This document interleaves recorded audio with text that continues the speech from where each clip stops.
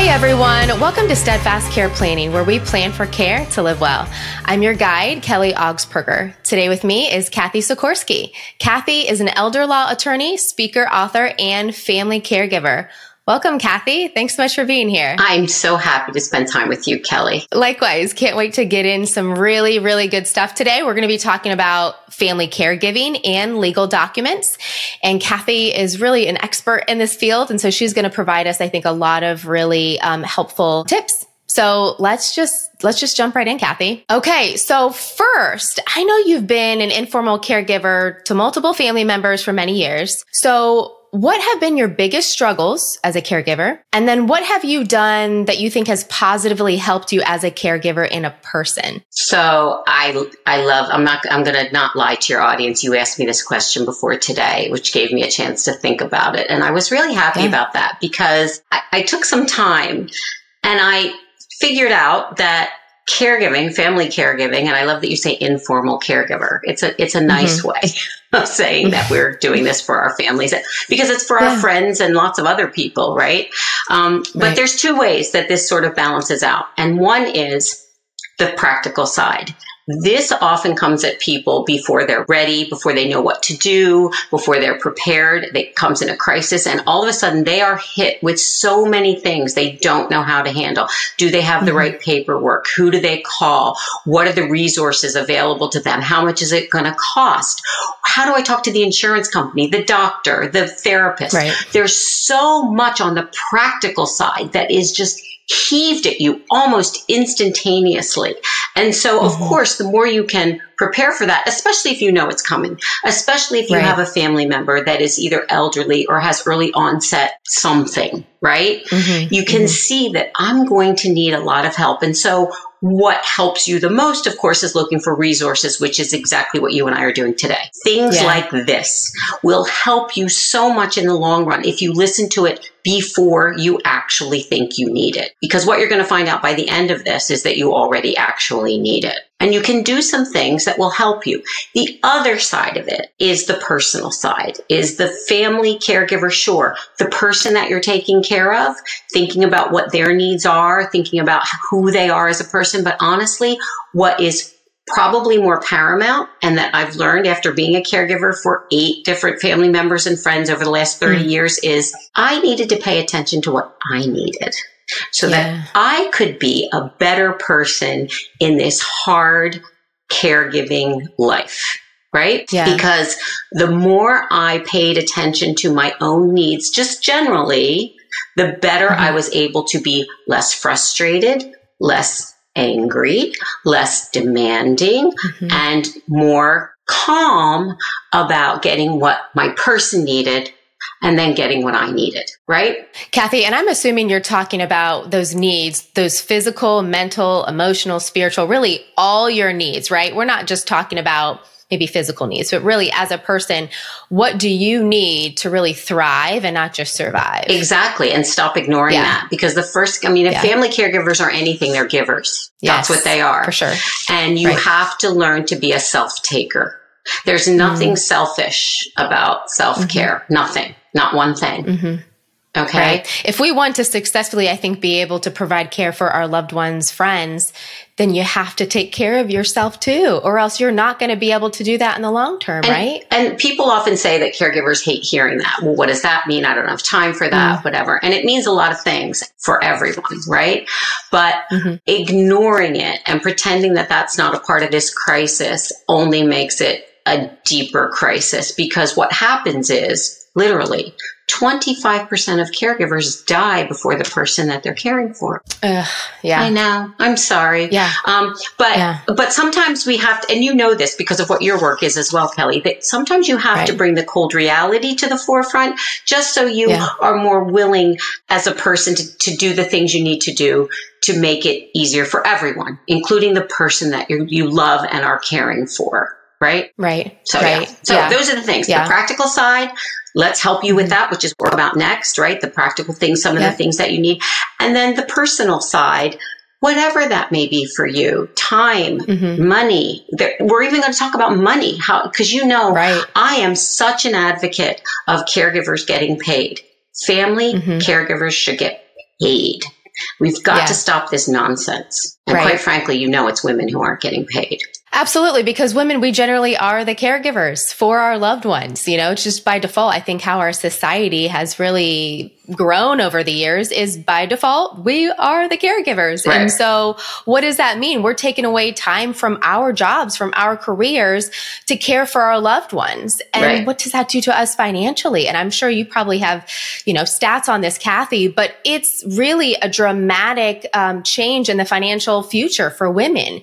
If we're not able to contribute to retirement, what does that do to our Social Security and our 401ks? It's not good. All those things. Absolutely. And here's the thing. It's a vicious cycle because we're caring for our mothers and grandmothers because they don't have any money. Yeah. Because they did the same thing. Right. Yeah. And so we've got to stop this cycle, and there are ways to stop it. And there are things in place already to do and to use. And it actually weirdly is getting better with time, but you've got to know the tricks and the tips. You got to know it because you can get paid in lots of different ways. Yeah. So well, let's jump to that, Cathy. What types of programs are available for family caregivers to be paid? Okay. So the very first thing is if you are taking care of someone who has assets, if your mother or mother-in-law, or grandmother has assets. So in other words, they would pay a stranger to come in and care for them.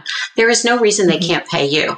Right. And so you should go to an attorney, an elder law attorney who knows how this works, and have them set up a family caregiver agreement, which is quite legitimate and really important for a couple reasons. Number one is creeping out in the background is this thing called the 5-year look back, that if somebody gives money away, and you ask for them to help pay for nursing home cares, them meaning the government, use government services, Medicaid to pay, they're going to say, where did all your money go the last 5 years? And if they saw that you were giving money to a loved one, they're going to think it was a gift and not payment.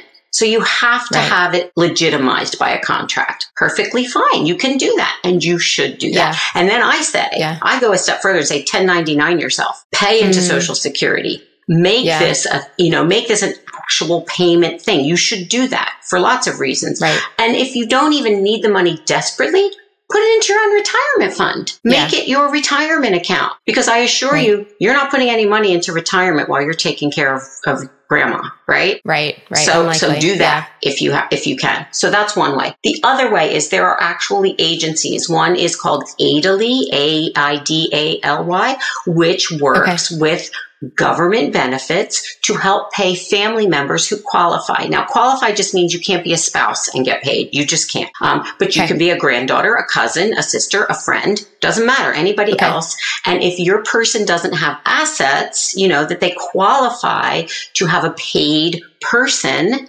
then they will work with, getting you whatever the going rate is. I think it's something like, $20 to $25 per hour, right? And so, and they'll process it like you're just an employee. You're an employee and you're getting Social Security and you're getting, if they have benefits, if you can work that in, fine. And there's several agencies like that. Every state has different ones. And then the third thing is Medicaid actually does allow for family members to be paid. And that's a process that you have to work through with Medicaid. And an elder lawyer can assist you with that as well. And that's for people, again, who don't have assets. Medicaid is a government program, not Medicare, which is a big confusion, as you know, right? Medicare does not pay for nursing home care. Medicare does not pay for people to come in your house and help you generally care for yourself. Right. But Medicaid extended care does have benefits, and Medicaid will pay some family members under certain circumstances. And it's getting better over time. And some of the legislation is moving more and more and more in this direction because we figured out that paying people to care for people at home is cheaper than paying for people in a nursing home, even from a government benefits point of view. Right. So they're going to save money in the long run. Correct. So there you go. So there's lots of ways. Speak to an elder attorney, but get paid. Yes. Contribute to retirement. Look out for your financial future. One thing I'd like to add to with long-term care insurance contracts. Please. Ask your loved ones, do you have a policy? If they do, look in that policy to see if they can be paid out in cash benefits. Is it reimbursement? Is it cash indemnity? Are you able to pay informal caregivers for your loved one to provide care for you? So if you are, take advantage of it, use it. Your loved one has paid into this this policy for probably many years. And if you can get paid that way, do it. Those are tax-free benefits. It's so often overlooked, right? And not only that, it's overlooked and people find out their loved one passed away and they didn't even know they had this insurance policy. So I would add to that, tragic. Whether they say they have it or not, look through their papers. You've got to do that. Look through their papers because often people have it and they don't even know it, especially if they were a working person and still are kind of, you know what I mean? In the sense that they're on disability or whatever. My brother-in-law, who was one of my caregivees, he had multiple sclerosis. We found out very late in the game. He was out of work for years when we found out he had this long-term care policy that we didn't know he had. But thank God we were able to use it. Yes. So and if you yourself have a policy, make sure you let your loved ones know. Make sure they know where it is, how to access it, so that they're aware of what to do in the event something happens and you put need it on care. the list of things, which leads us to our legal documents, right? That's right. Yes. And now for a brief message from our show's sponsor. The Steadfast Care Planning Podcast is sponsored by Steadfast Insurance, an independent insurance agency in Westerville, Ohio that provides home, auto, business, life, disability, and long-term care insurance solutions. Visit steadfastagents.com to learn more. Tell us what kind of legal documents, Cathy, are important for families and caregivers. There is no one in this country, 18 years of age or older, who should be walking around without a power of attorney. When my kids went to college, I made them sign a power of attorney because I didn't want the college to tell me they wouldn't talk to me about their financial issues at 18 because they were an adult, or they wouldn't talk to me about their medical issues if they were in a hospital 3 hours away from where we lived, right? Those obviously didn't have to be complex powers of attorney, but I still wanted the capability of dealing with an adult's issues, which my children at 18 were considered adults. And so a power of attorney is that important. Often I will do talks to groups and they'll say, oh, this is about my mom or my dad or my grandmother or, my sick loved one. And they don't even understand that this is about you. This is about you because nobody gets a guarantee. You can walk out the front door now, get hit by a bus, and you can be 37 years old and somebody needs to take care of your affairs. And if you have a durable financial power of attorney, and that word durable just means it endures if you are incapacitated, which is exactly the point. And a healthcare power of attorney or proxy, and they're separate. They're not the same thing. One is for your money, one is for your health, right? And somebody, and it can be the same person who's making those decisions, but it doesn't have to be. You can have different people in charge of different things, but those documents are critical to taking care of someone. It gives you the authority to do what you need to do. And here's the most important thing I tell everyone. 3 things should be in that document, and often they are not. Some states don't require it. My state does. We are very snarky in Pennsylvania about what we require. We are strict. But, more is more in this case, because if you have it, it gives you more power and it doesn't give you less power. Yeah, it's probably a good thing. Can't hurt. Yeah. The first one is unlimited gifting. I want you to go home. If you have this document, or if you don't, I want you to call your attorney and ask about it. You have to have those words, unlimited gifting power, especially between spouses, so that if your spouse has a $2 million IRA and you've been caregiving for his mom and your children and your parents, and you don't have any IRA, right? You need access to his money if he has a stroke tomorrow and he can no longer. And the only way you have access, not because you're a spouse, nobody cares, is if you have a financial power of attorney with gifting power. You have to be able to literally gift money to yourself. Because as you know, and a lot of people don't, Kelly, IRAs, 401ks, 403bs are owned by one person and one person only. They are never, ever joint, ever. Right. So nobody cares if you're a spouse. You have no access to that money. So literally your husband can be sitting in a nursing home with $2 million and you can have no money. You can be destitute. Right. Because you have no access. Yeah. And the only thing that will give you access is a power of attorney, because the next thing is going through the court and getting a guardianship so you can take care of him. but they're not going to let you have his money. That's his money, and he didn't let you have it. I hate to use that "let you have it" unless you have that document. Unless you have that document, right? Yes, that document gives you authority, and it's true for everyone. Yeah. It's true for him having access to your, your financial power of attorney. It's true for all partners. Yeah. It's true for if you don't have a partner, but you want someone in charge and you want them to make important decisions about your legacy. About whatever you want. You've got to have that document. And then you've got to check all your beneficiaries. Check. Yeah. But inside that power of attorney, you can have language that says, my person, because I trust them completely, and it has to be that person, can change my beneficiaries if I forgot to, or if that person died, or if I don't like them anymore. Right? Yeah. Which happens a lot. Reality. Like it was my first wife and I forgot to take her off that document.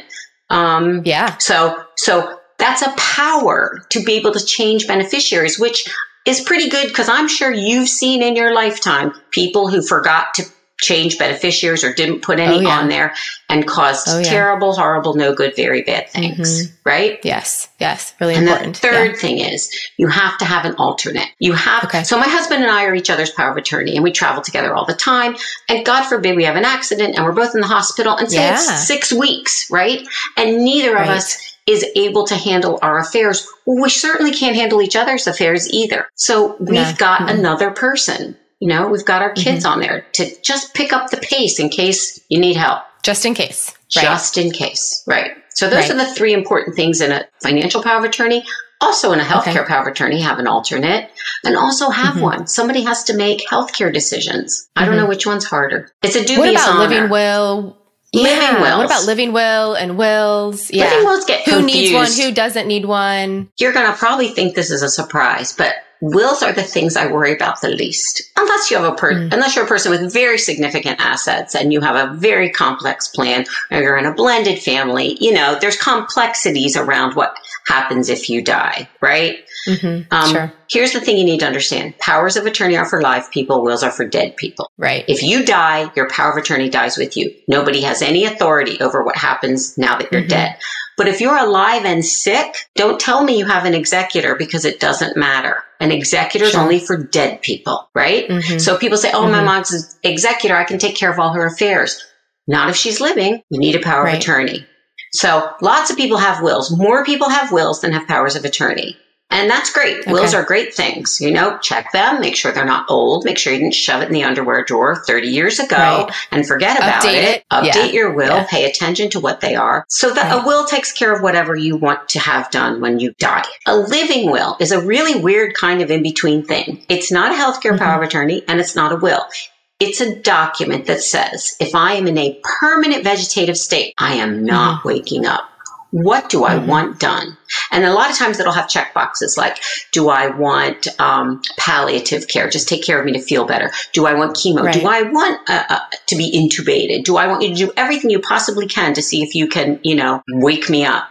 It's really in the vernacular, pull the plug or don't pull the plug document. That's what it is. Sure. And it's great to have. And hospitals will always ask you, do you have a living will? Right. But this is why I like it. It has nothing to do with that. I like it because my mom has 8 children. 7 of them are married.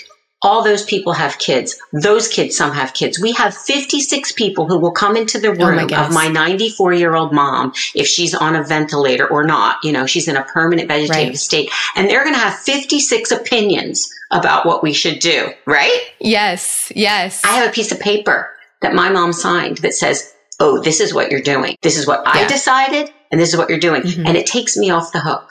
I'm not deciding this. In fact, it might even be not what I would want, but that's what she wants, and that's what we're doing. That's why I like that living will, because it takes the decider off the hook. The decider is the person laying in the bed. They already decided. Right. So that's a great document for that very reason, especially if you're going to have 56 people in the room telling you 56 different things. Oh my goodness. Right? Yes, because I'm sure reduces tension amongst the family members, because I'm sorry, you could think this, I think this, but this is what mom has decided and we have to honor those wishes. I agree with you. But mom doesn't agree with us. So we're doing what mom wants to do. That's right. Because that's right. We will respect her decision. Yeah, it's hard. Absolutely. These are hard things. These are all hard things. And this is why nobody wants to talk about it. Nobody wants to do it. But let me just say, and you know this even with what you do, right? Yeah. It's a hard conversation while you're in it. But once you're done, what a sense of relief. Oh my goodness. We did it. Peace. It's so good. So thankful that it's over. And then you know what? Yes, revisit, update as you get older and Kelly your kids will call grow me again and they become in adults. 3 years. You know, she'll check in every year, and then in 3 years she'll say, "Are you sure this is still what you want to do?" And I'll be like, "Okay, we should probably talk about that." Yeah. Right. And then things are happening outside of you, meaning the collective you, that have a lot to do with you, but you don't know about it, like this Secure Act craziness, right? Right. Like what's going on behind the scenes that you have no idea about your money and how they're talking about it. Like, for example, it used to be if you had an IRA, your spouse could inherit it, right? And then they would stretch it out over their lifetime. And then your kids could inherit, and they would stretch it out over their lifetime. And then their kids could inherit it. And it would, this would go on forever, right? For a long time, yeah. Now we know. We know, but our clients don't necessarily know that's not the case. So if your client is single and expects his or her children to inherit this, that's going to be a huge tax hit for them because they have to take it all out in 10 years. So maybe you want to give them the beach house and use all the money to pay for their care in addition to their long-term care policy. Use the rest of the money in that IRA. Yeah. Let them pay the tax, right? Right. It's a whole different conversation that we have to have now. So things change even outside of us, even outside of our family dynamics. That's right. That's why it's so important to work with a qualified elder law attorney, tax professional, financial advisor, insurance specialist, all these people that really specialize, in their niches to be able to come up with a comprehensive plan that's really going to best protect you and your family. And for my money, Kelly, people like us should be working together with our clients. Yes, right? Absolutely. This is the thing that, yes, you deserve a team. As a client, you deserve a team, and you deserve a good team, and you deserve a team that can talk to each other. And we have the beauty of what you and I are doing right now, which is being in a room together without being in a room together. Yeah. There's no reason we all can't get on the computer together and talk about these 2 or 3 things that are going to affect my finances, my insurance, my health, right? And come up with a plan that everybody agrees is what I want as the client. Yeah. Right. Let's do that. And I think that's a great PSA for people listening is if you currently don't have that situation, get your team together, start searching for these people. If you don't have these documents done, you want to find a qualified attorney for that. Right. You want to talk to your financial planner. You want to talk to your insurance specialist and then get them together. Yes. Ask them to meet each other. Ask them, how can we best help yourself and your family so that everybody is in agreement and understands what the plan is. Yes. And you have to be the driver of that. I'm going to tell you that as the client, you have to drive that. Yeah. But if you are very adamant that this is what you want, this is, you want your team working together, then your team will be on board with you or they shouldn't be on your team. Yeah, absolutely. Agree. Yeah. Yeah. Well, Cathy, any final advice on how people can plan for care to live well? It's twofold, right? It's going to hit you as a crisis, probably, whether you like it or not. But people get old, people get sick. So obviously my advice is get your documents now. Talk to people like you about long-term care insurance. Do it now, right? While you're healthy and younger. While you can get and younger, you can get a great policy. You can make some good decisions about that. You can do all those things we talked about now, right? Yep. And then if the crisis hits, and you're dealing with all that other stuff, you already have so much in place that that stuff doesn't have to be at the forefront. It doesn't have to be, do I need a power of attorney? Can mom sign it? Is she competent? I don't know. What do I do? Like it's done already. It's just, all right, I'm going to talk to the hospital, the doctor, get a plan medically. We're going to look for a facility together, I'm going to get paid. I have to take 6 months off of my job and I'm going to do that because I'm going to get paid and I'm going to feel good about being with my mom during this period of time. How cool is that? Yes. Plan now to really reduce those consequences later and to live well. Yes. And that's what we want to do. Yeah. So don't wait. Don't hesitate. Just do it. There's a reason they say just do it. I know. Nike is very clever. Yes. Well, Cathy, where can people find more information about you and your services? Okay, so Cathy.Sikorski, Cathy.Sikorski@gmail.com. You can email me. My life's an open book for you, and you can email me with any questions. I do have a website, but it is under construction, so you might be freaked out a little bit if you go to CathySikorski.com and it says, here's some good blogs, and the rest of it's under construction, but it should be done by the end of January. So CathySikorski.com. And Amazon has my books, which two of them would be most helpful to your clients, which is Who Moved My Teeth, which is a play on Who Moved My Cheese. Which was an old business book back in the 80s and 90s about how to, get all this done. The first half is about the legal stuff. The second half is about the practical stuff. I mean, one is actually 60 ways to entertain yourself and your loved one when you think you're bored. How great is that? Yeah. Right. And then 12, the most recent one, which I have here down at my daughter's house. My 3-year-old says, read this book to me, Nona. Oh, so you read the book? I do, because it's got a lot of stories in it. So it's an easy way to do it. It's 12 conversations, and each chapter is a conversation with your team. A chapter on your financial advisor, a chapter with your lawyer, a chapter with your insurance advisor, a chapter with your mom, your dad, your siblings. Like, each chapter tells you how to have these conversations and move forward to get this stuff done before you have to get it done. Right. Oh, so awesome, Cathy. Thank you so much. And I just want to tell everybody, if you don't currently know Cathy, you got to follow her on LinkedIn, go to her website. LinkedIn. Come to LinkedIn. Yes. Find her on LinkedIn. But not only do you provide a lot of value and information, Cathy, but you have so much humor, and I love it. It's just so relatable, and it makes this topic, which is heavy, less heavy and more palatable. There's and a lot just, of you fun. know what?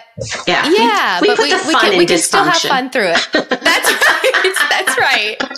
Totally. Yes. Kelly, well, Cathy, thank you so much. I just want to say, I know you're signing off, but I want to say, if you are not really, aligned with Kelly, you have got to get aligned with her. She brings so much to the table to help you, as not only from a long-term care perspective, but just as a person who might be in this caregiving world, who might just have insurance questions about what's going on.